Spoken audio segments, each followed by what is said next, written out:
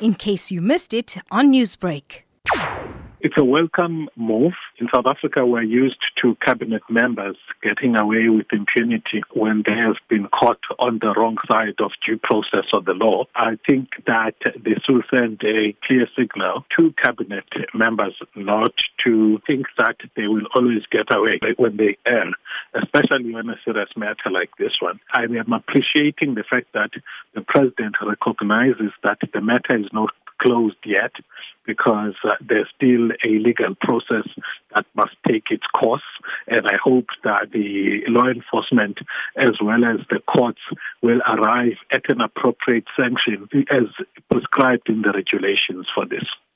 Now, talking about those regulations and due process taking its course, what could we see happen to the minister? What I've seen in terms of the regulations is that it's either imprisonment or a fine, which is a sanction associated with breaking regulations.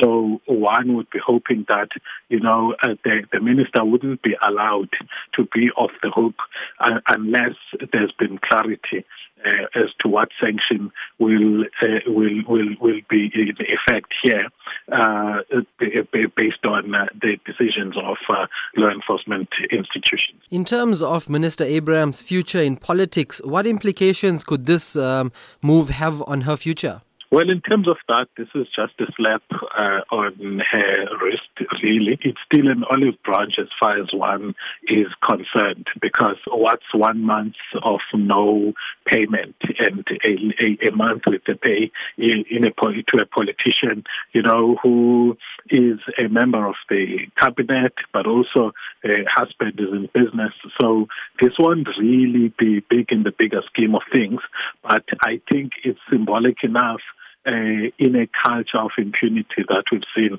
in our country. Newsbreak, Lotus FM, powered by SABC News.